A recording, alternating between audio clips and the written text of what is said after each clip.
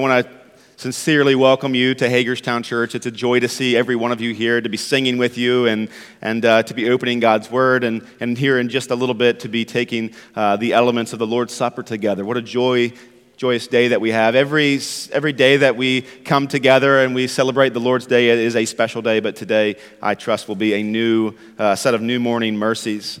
Right before we jump into our study of the book of Hebrews, I want to dismiss Hubtown kids.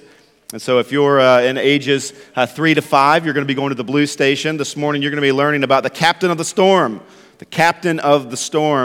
and identifying the fact that Jesus calms the storm. Also, if you are ages 6 to up to 5th grade, you're going to be going this way into the Gray Station. And you're going to be learning the answer to this question. Parents, I want to make sure that you're aware of this as well. The question that they'll be learning is, does Christ's death mean all our sins can be forgiven? Does Christ's death mean that all our sins can be forgiven? Well, the answer is yes, because Christ's death on the cross fully paid the penalty for our sin. God will remember our sins no more. Let me read that again. Does Christ's death mean all our sins can be forgiven? Yes. Because Christ's death on the cross fully paid the penalty for our sins, God will remember our sins no more. It's wonderful how the Lord will sew together all the elements of the songs and the kids' lessons into the text. And though this lesson was chosen this passage of Scripture for us to be looking at this morning was chosen months and months ago, it's interesting how the Lord can sew that all together. So if you have your copy of God's Word, I want to invite you to turn to Hebrews chapter 2. Here we just regularly believe that the Lord's Word is for His people, and when we open it up and look at it, and we ask questions about it, and we work to understand what He's saying and apply it to our lives, that He will meet us there, and that He'll use it greatly in our lives. And so we regularly just open up and look at the next passage of Scripture, and by the Lord's providence, the next passage of Scripture is Hebrews chapter 2, verses 10 to 18. Hebrews chapter 2, verses 10 through 18. If you didn't bring a copy of God's Word, you're welcome to use the hard black Bible in front of you. That is going to be found, our scripture today will be found on 1188, page 1188. Feel free to use that this morning. This is what the Word of God says there. Hebrews chapter 2, verses 10 to 18. For it was fitting that He, for whom and by whom all things exist, in bringing many sons to glory, should make the founder of their salvation perfect through suffering. For He who sanctifies and those who are sanctified all have one source.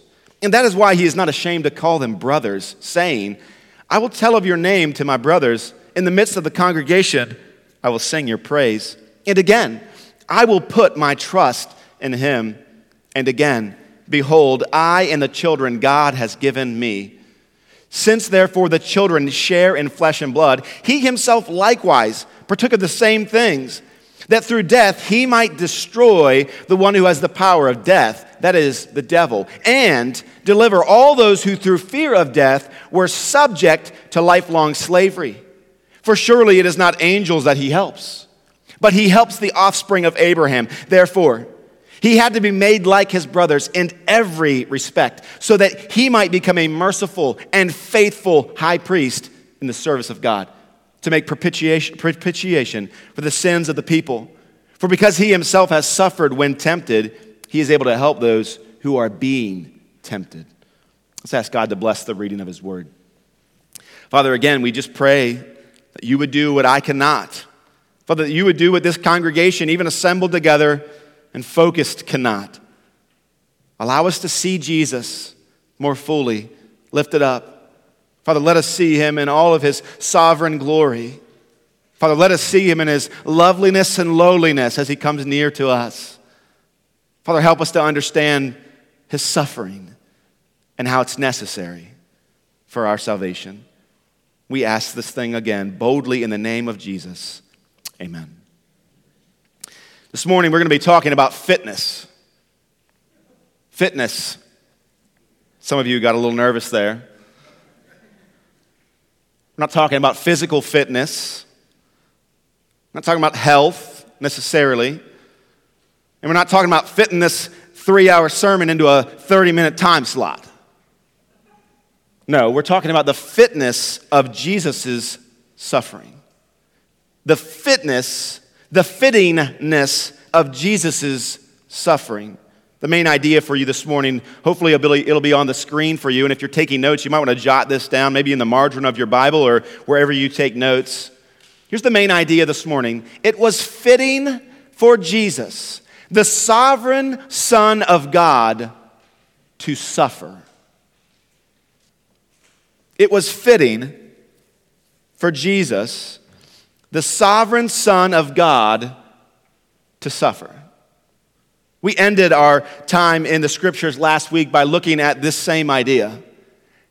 That the sovereign one, the one to whom all things were submitted, would taste death. It's almost impossible in our minds to hold both of those truths at the same time and not think scandal.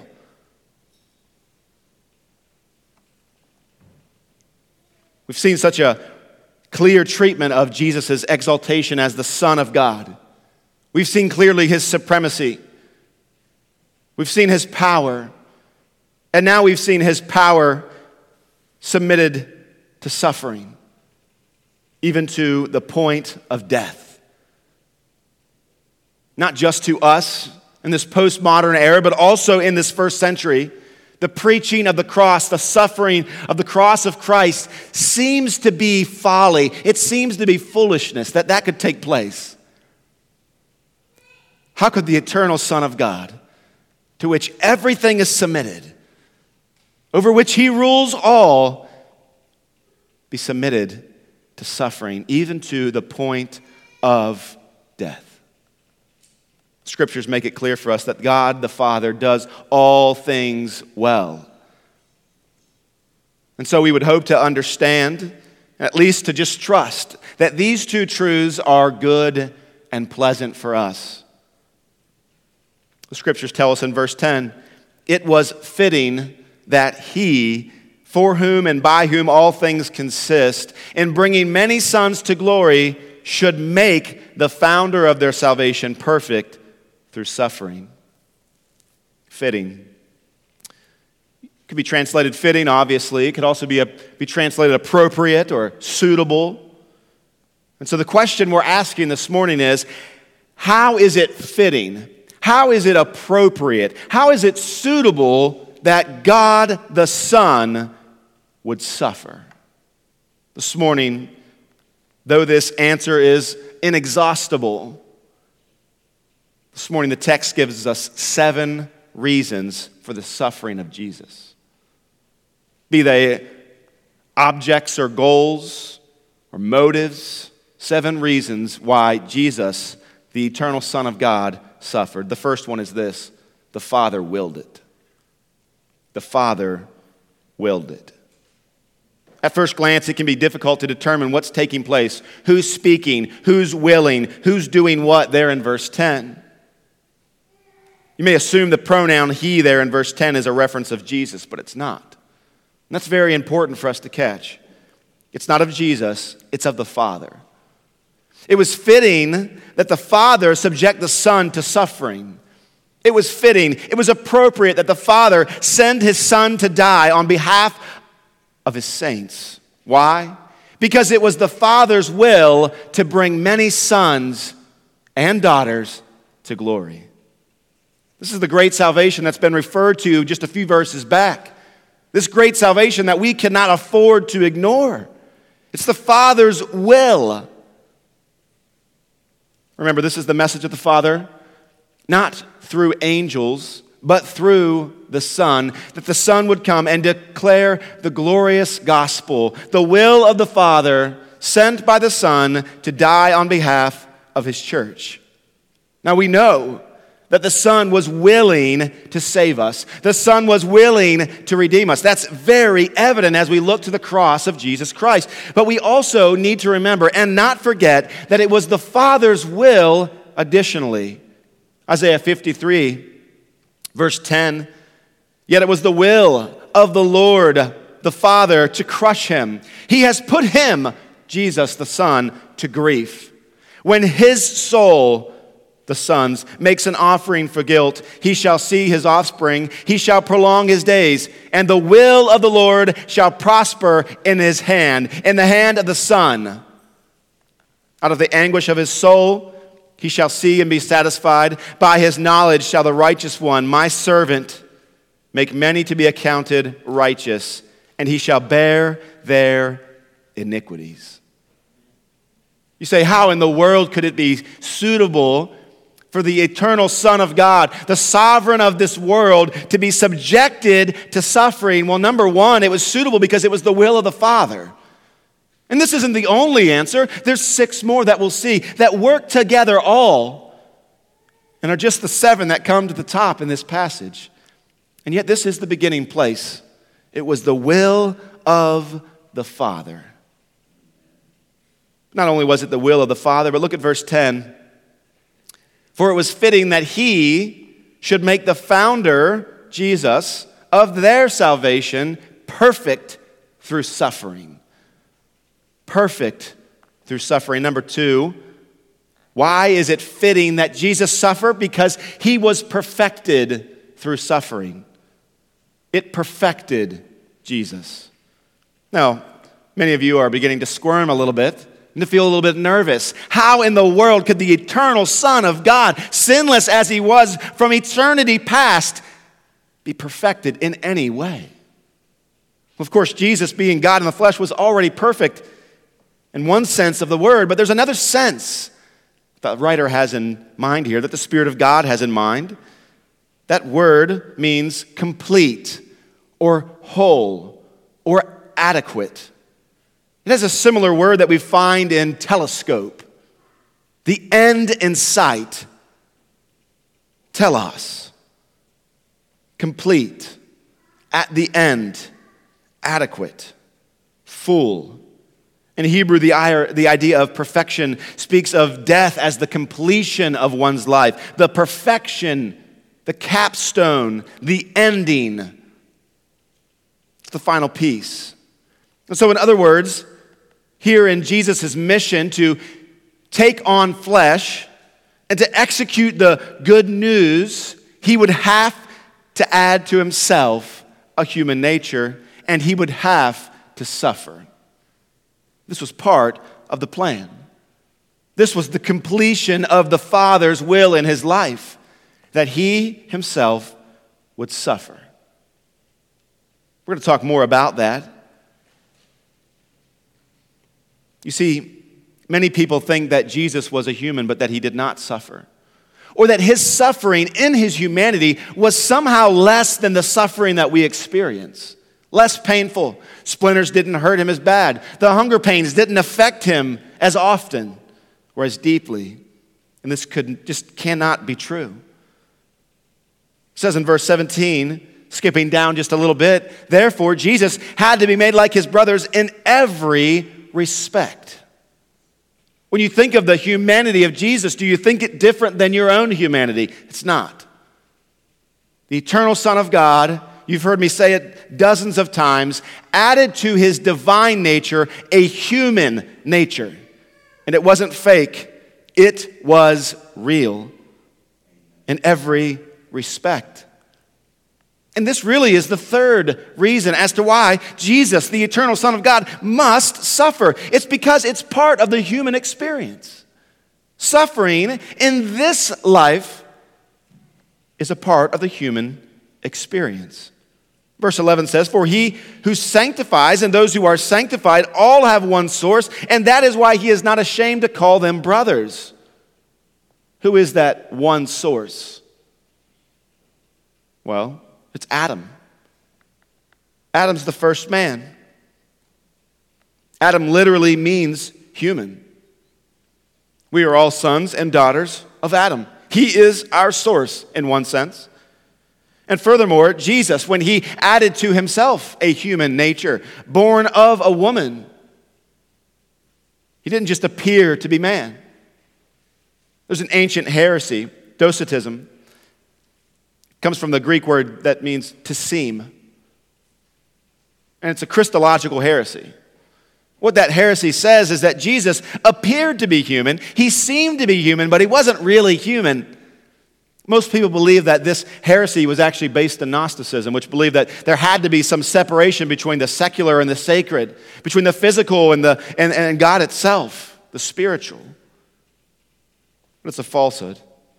It's a lie. Addressing this heresy, Ignatius of Antioch said this many years ago, and not long before he died. This is what he said. So do not pay attention when anyone speaks to you apart from Jesus Christ, who was of the family of David, the child of Mary, who was truly born, who ate and drank, who was truly persecuted under Pontius Pilate, was truly crucified and truly died in full view of heaven, earth, and hell, and who was raised truly from the dead. But if, as some godless people, that is, unbelievers, say, he suffered in mere appearance only, being themselves mere appearances, why am I in bonds? His message was very clear. Our older brother, Ignatius, was right. He had read the scriptures. Jesus did not only appear to be human, he was in fact human. In every sense of the word, you say to err is human. That's not true. That's not true. You see, Jesus was created in the same way. He was born in the same way that our father Adam was at the first. Not sinning. Able not to sin. And in that same way, though we born not able to not sin, Jesus was born in a similar way as our first father Adam, having not sinned and not sinning himself. He's not ashamed to call us brothers because we are of the same source. We are truly humans, and he too was truly human and even now is. He identifies with us. And what does it say? Speaking of sanctification, sanctify here means to set apart by God for God. Jesus is the sanctifier. He is the one who has come to earth to set apart Christ's church for Christ.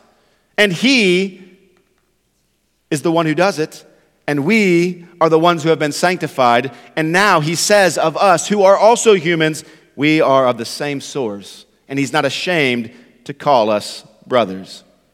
Having grown up in a family with 4 brothers and 4 sisters, I can tell you that there were times when I did not want to be identified with the other siblings. Now, you having known a few of them, you might be guessing which one it was. And I'll leave that for your curiosity. There may have been good reason for me not to want to identify with my brothers and sisters at times, but you had better believe that there is a much, much greater reason for Jesus to potentially not want to identify with us, and yet he has. He has. To be human is to suffer.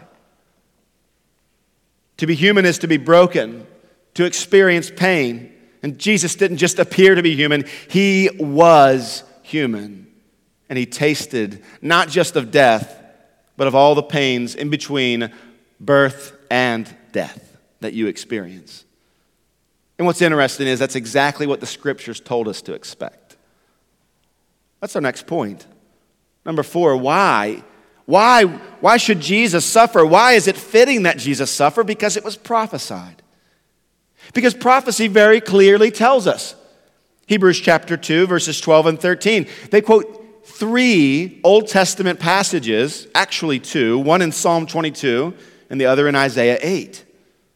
So on the screen, or maybe in your own copy of the Bible, I would encourage you to turn to Psalm 22. Psalm 22. Let's read exactly where this quotation is coming from. Should be on the screen for you if you want to follow along there. Starting in verse 1, we'll skip around a bit. It starts by saying, my God, why have you forsaken me? Why are you so far from saving me from the words of my groaning? Oh my God, I cry by day, but you do not answer, and by night I find no rest.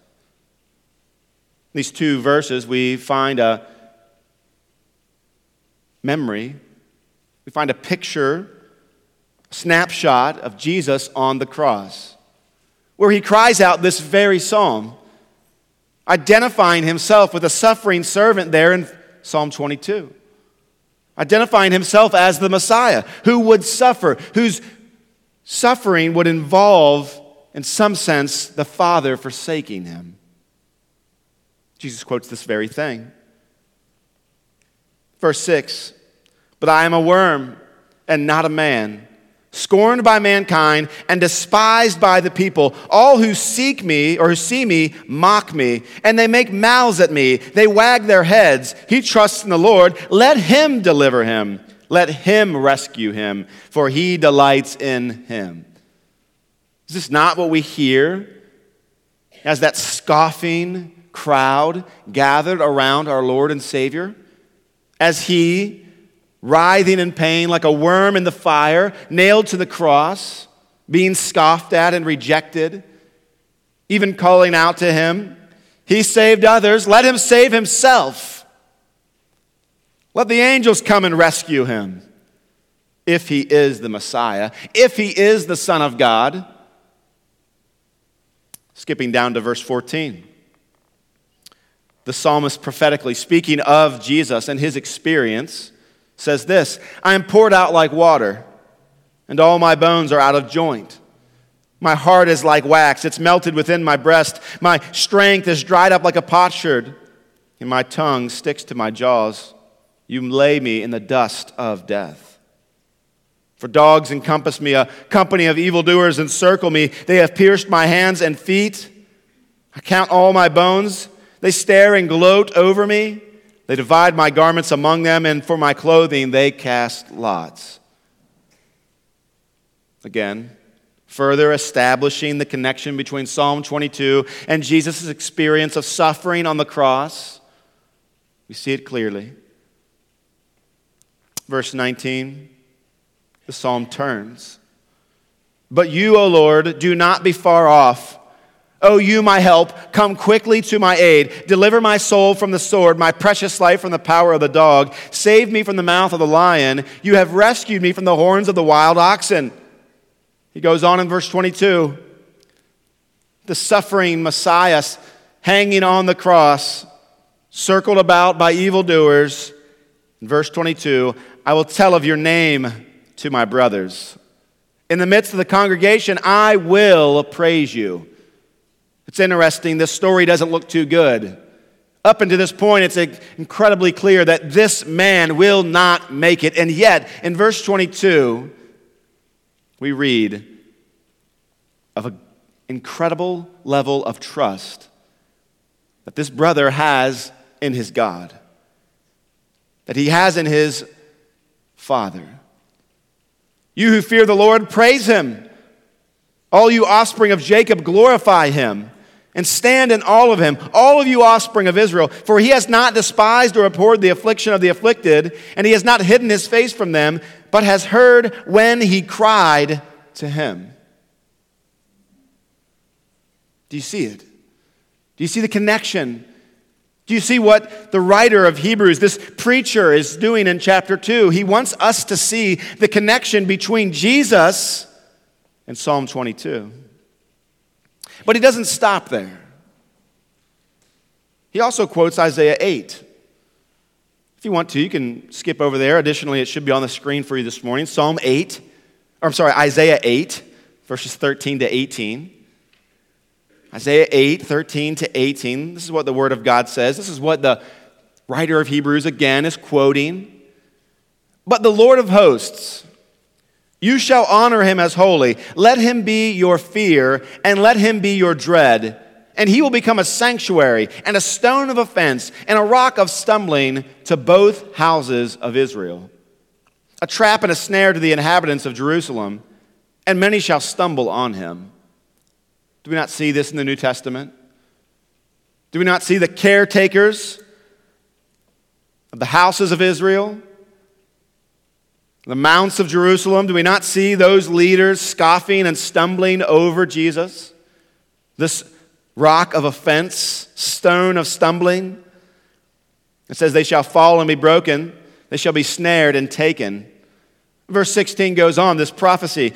Bind up the testimony, seal the teaching among my disciples. I will wait for the Lord, for Yahweh, who is hiding his face from the house of Jacob, and I will hope in him. Behold, I and the children whom the Lord has given me are signs and portents in Israel from the Lord of hosts who dwells on Mount Zion.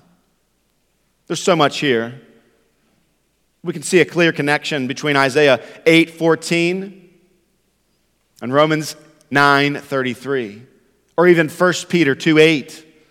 All references to Jesus being that stumbling block, the stone that the builders rejected, having become the chief cornerstone.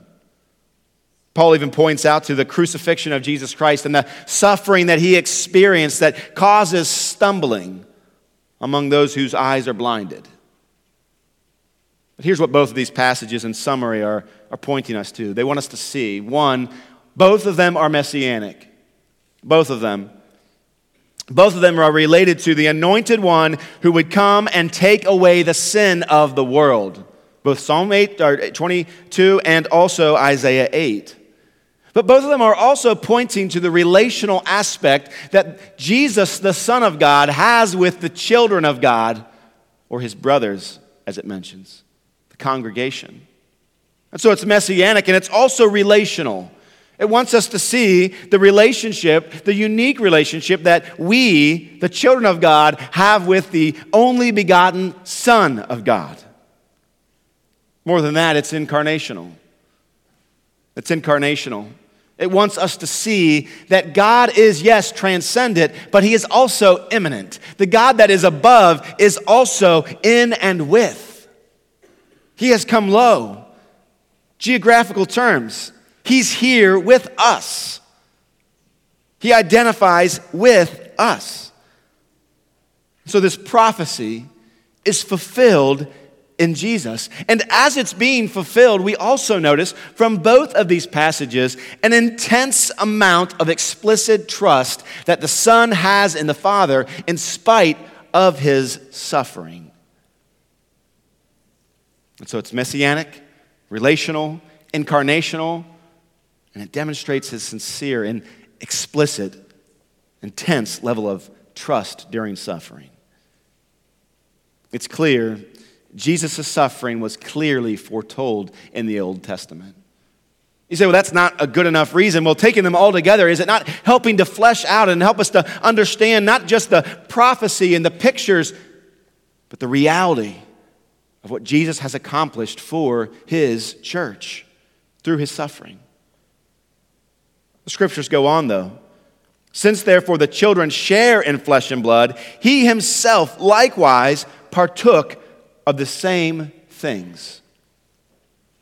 One ancient historian, he said this, speaking of Jesus. He said, what has not been assumed cannot be restored. What has not been assumed by Jesus cannot be restored by Jesus.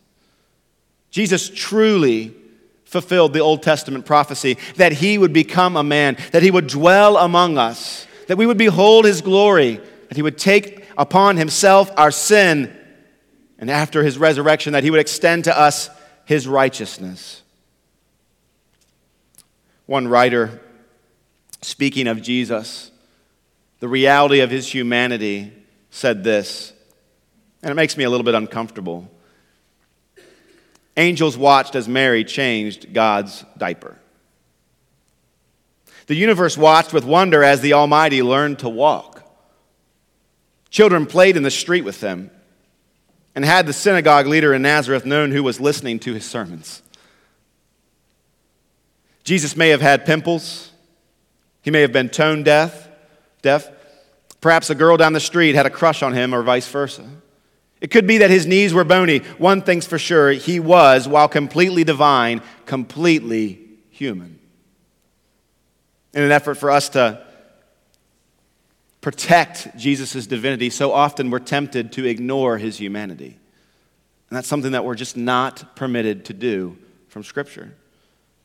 Jesus truly was human.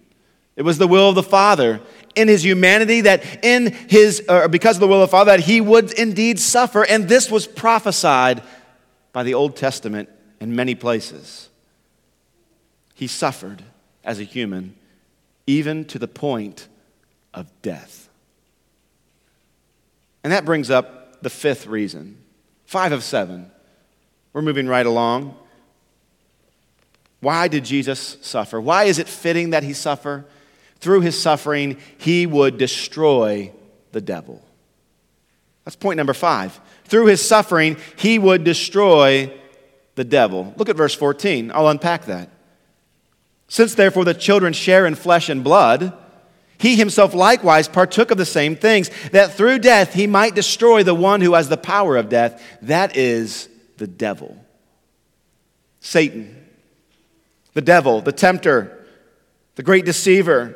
He first tempted Adam, our father, our first father, and he was, in fact, successful, was he not? And now, all of us have been tempted, and all of us have, like our father Adam, sinned.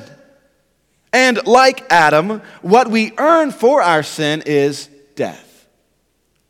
We all earn death. The scriptures make this clear, abundantly clear. The wages of our sin, the payment of our sin for our sin is death. But follow this. Jesus never sinned. Never, not once. Had he come to live among us and only lived a righteous life, having never sinned, though, he would not have earned death. He would have earned life. And yet he still died. And so we've got this contrast. All of us sinful, deserving death. Jesus, having never sinned, deserving life. And now we begin to see the starting point of the great exchange. That he would take our punishment and we would receive his righteousness.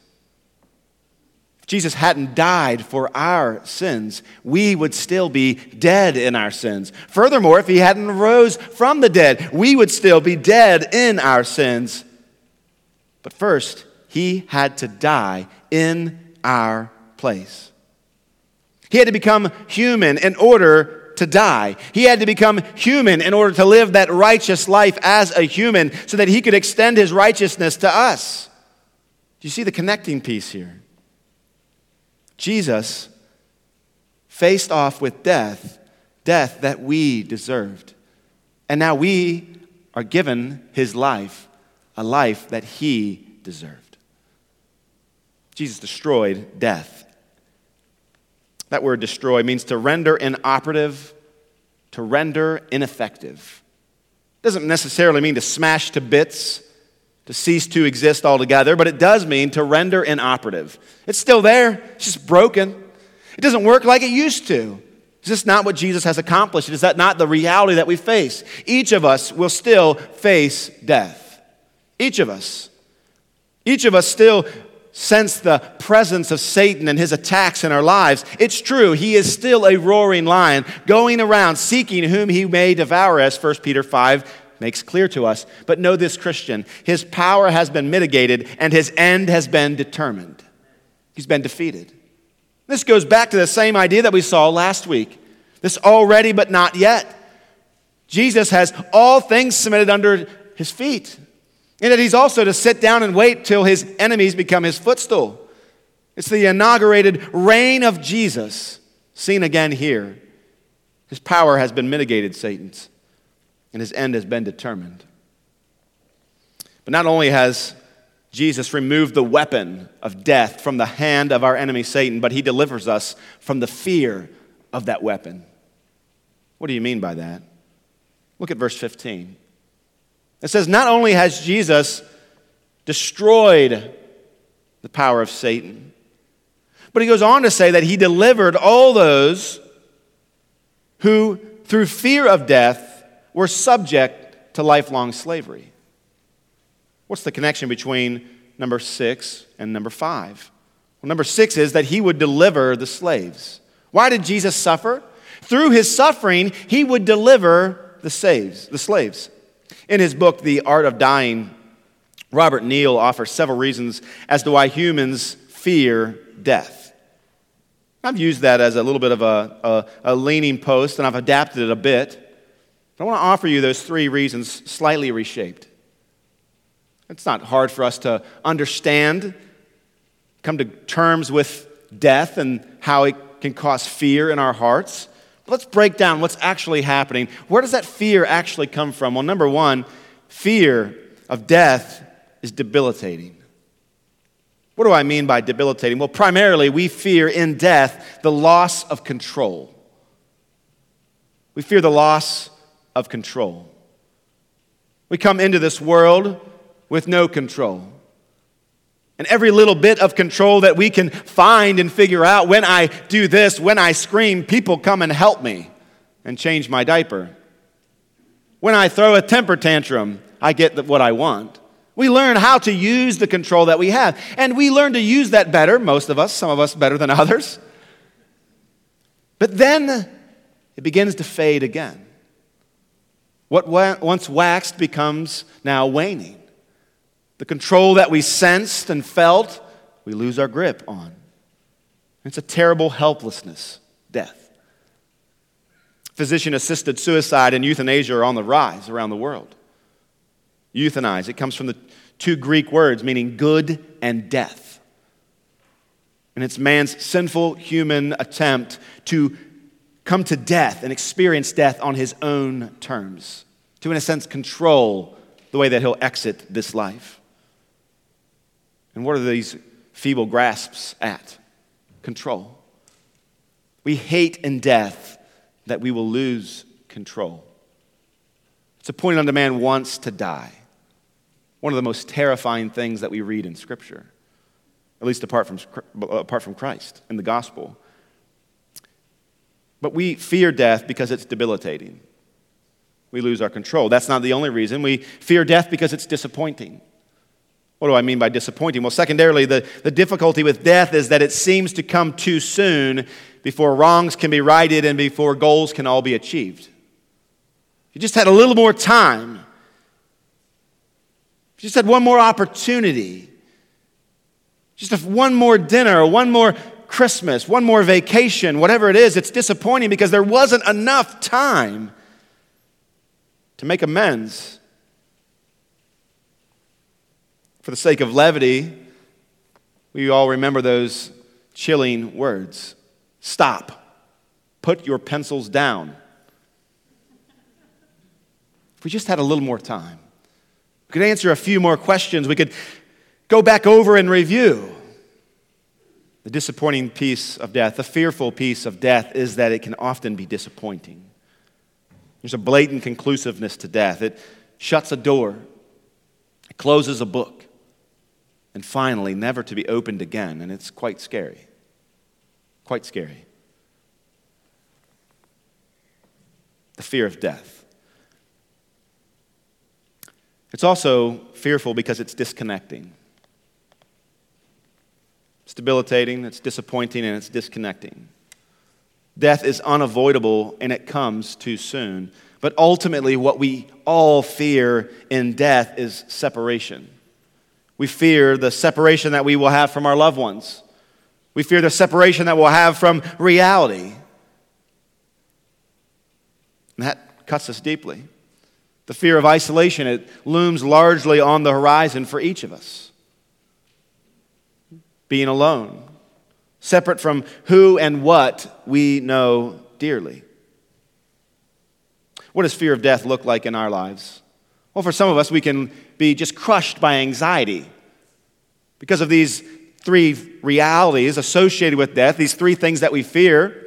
We could subconsciously and even consciously act in various ways, and one of them is just by flat out being anxious all the time. Another way that we address it is by avoiding it altogether. Not going to funerals, not going to viewings, not talking about death, looking the other way when we drive through or by a funeral procession.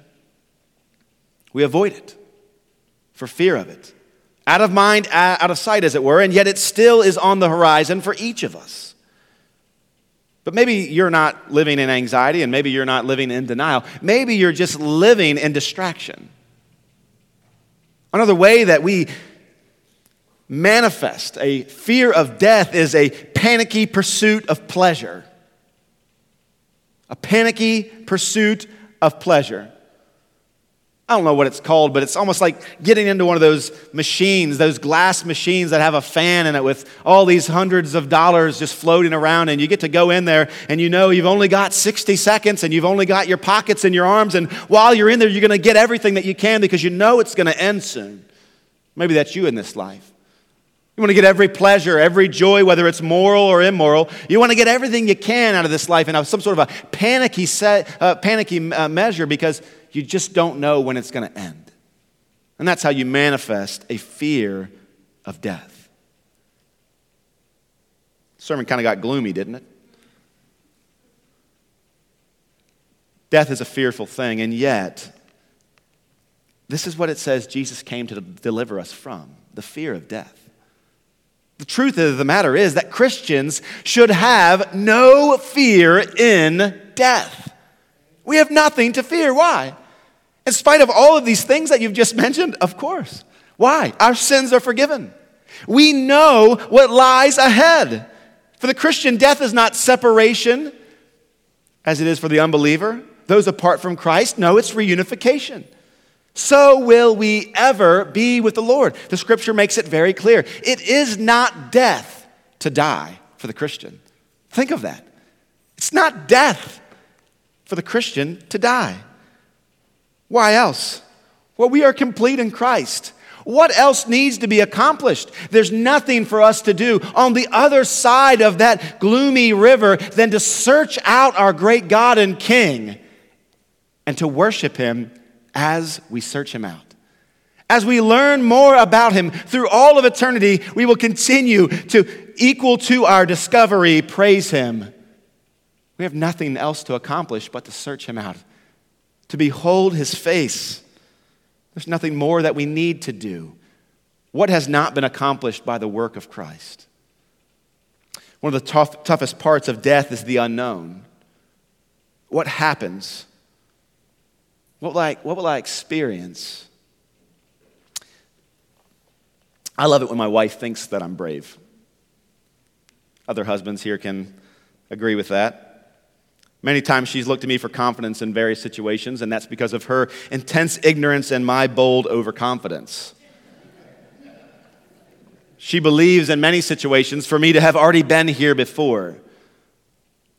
One area that she could not look to me for strength, though, was in bearing children. You remember those days.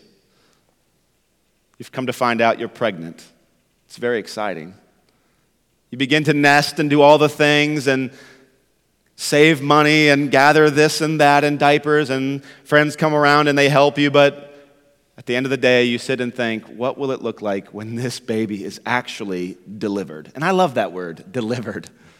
Right? Women deliver babies. They're delivered through childbirth, right?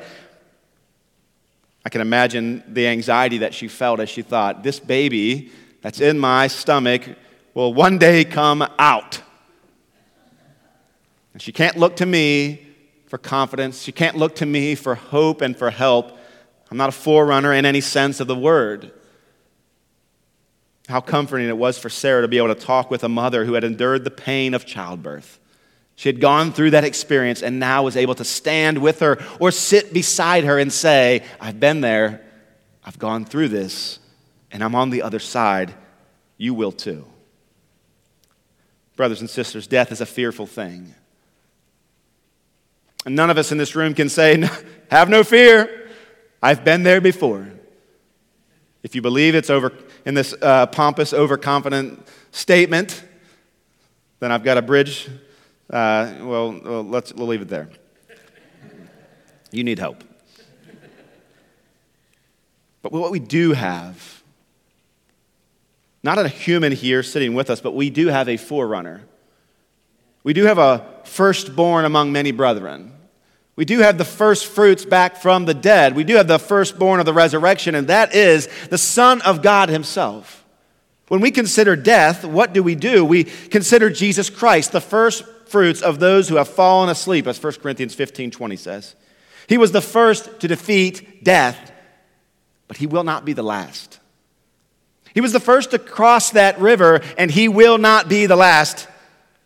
He's come through death, and now, as he comes back across, he gives us the confidence and the stability as we face our own death. Mockingly, we declare together, Christian, "O death, where is your sting?" It doesn't hurt anymore. I'm not afraid of dying anymore, the Christian declares. "O grave, where is your victory? You used to be so smug and proud, and now you have lost. You'll not gain another of God's children." Who can declare this? Who can make that statement? Who can boast in that great truth? It's surely not angels. It's not angels who the Son of God helps. It's not angels who comes and helps. It's not angels who he is the firstborn for. Look at verse 16. Who is it? "For surely it is not of angels that he helps, but he helps the offspring of Abraham." Who are the offspring of Abraham? They're descendants of Abraham. Are we speaking ethnically? No. We're speaking of those who are like Abraham in the sense that they place their full confidence in God's promise to save them through Jesus Christ, the Messiah. Romans and Galatians both make this abundantly clear. It's not ethnic heritage that saves you. It's faith. It's faith in Jesus. It's faith in the gospel message that he came to execute and declare. And like those who follow Abraham, church, we have faith like Abraham in the promises of God.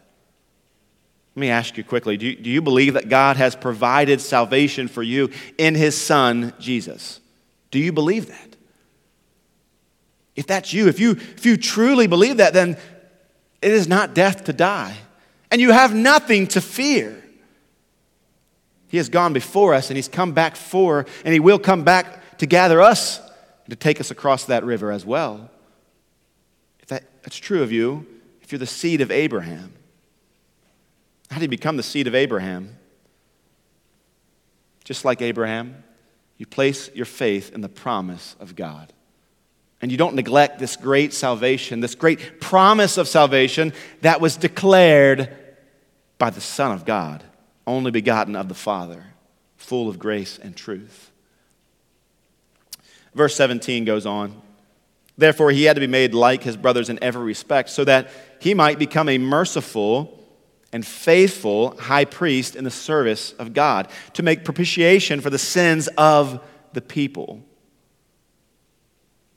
Here's what we see. Our final reason for the suffering of Jesus is that, number 7, through it, he became our high priest.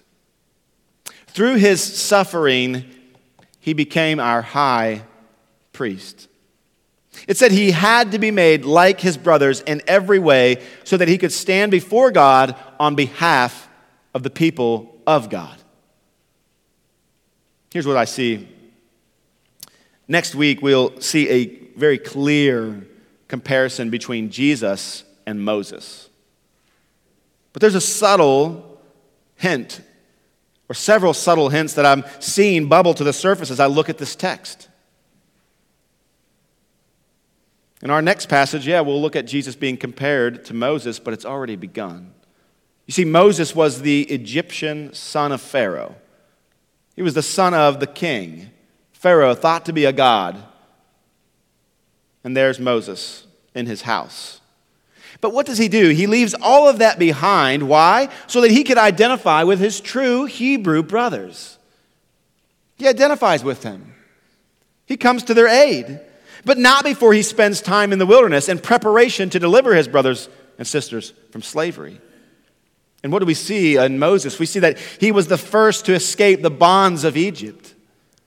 And then, knowing the way, he returns to lead the rest of the sons to that promised land.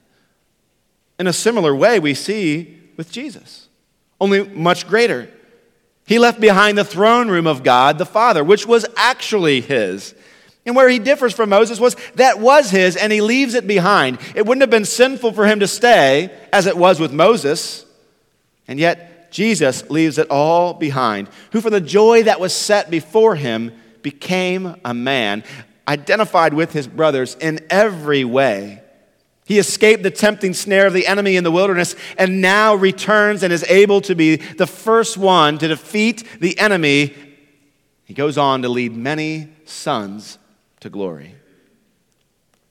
When we think of what Jesus has accomplished for us as our great high priest, it is propitiation, which is the appeasing of God's wrath, the satisfaction of God and concerning his wrath. It's the application of satisfaction for our sins that we committed. The truth of the matter is that God cannot allow our sin to go unpunished.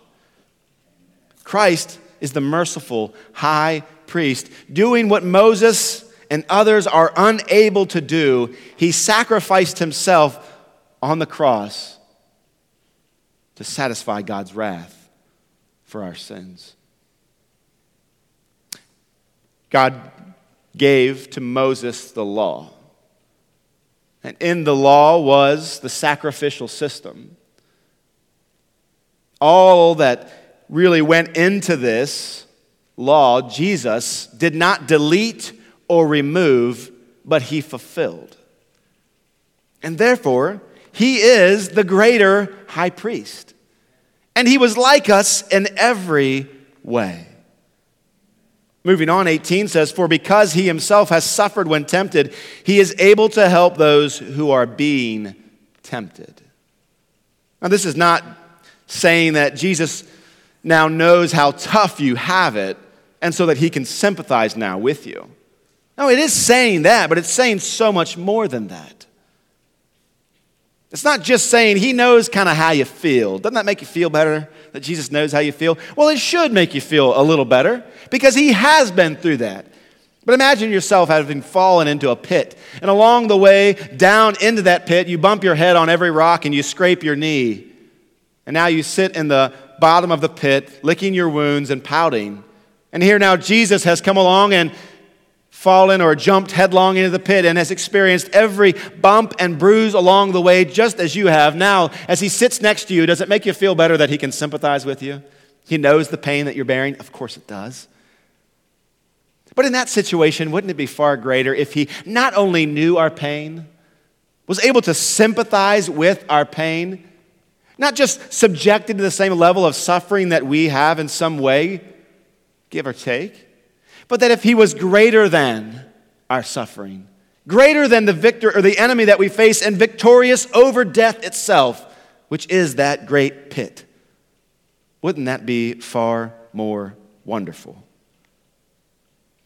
Jesus, because of the incarnation, because of him becoming a man, because of his death, he is now able to save us from sin, and he is able to save us from death. And this is the main idea. We're back here again. It was fitting for Jesus, the sovereign Son of God, to suffer.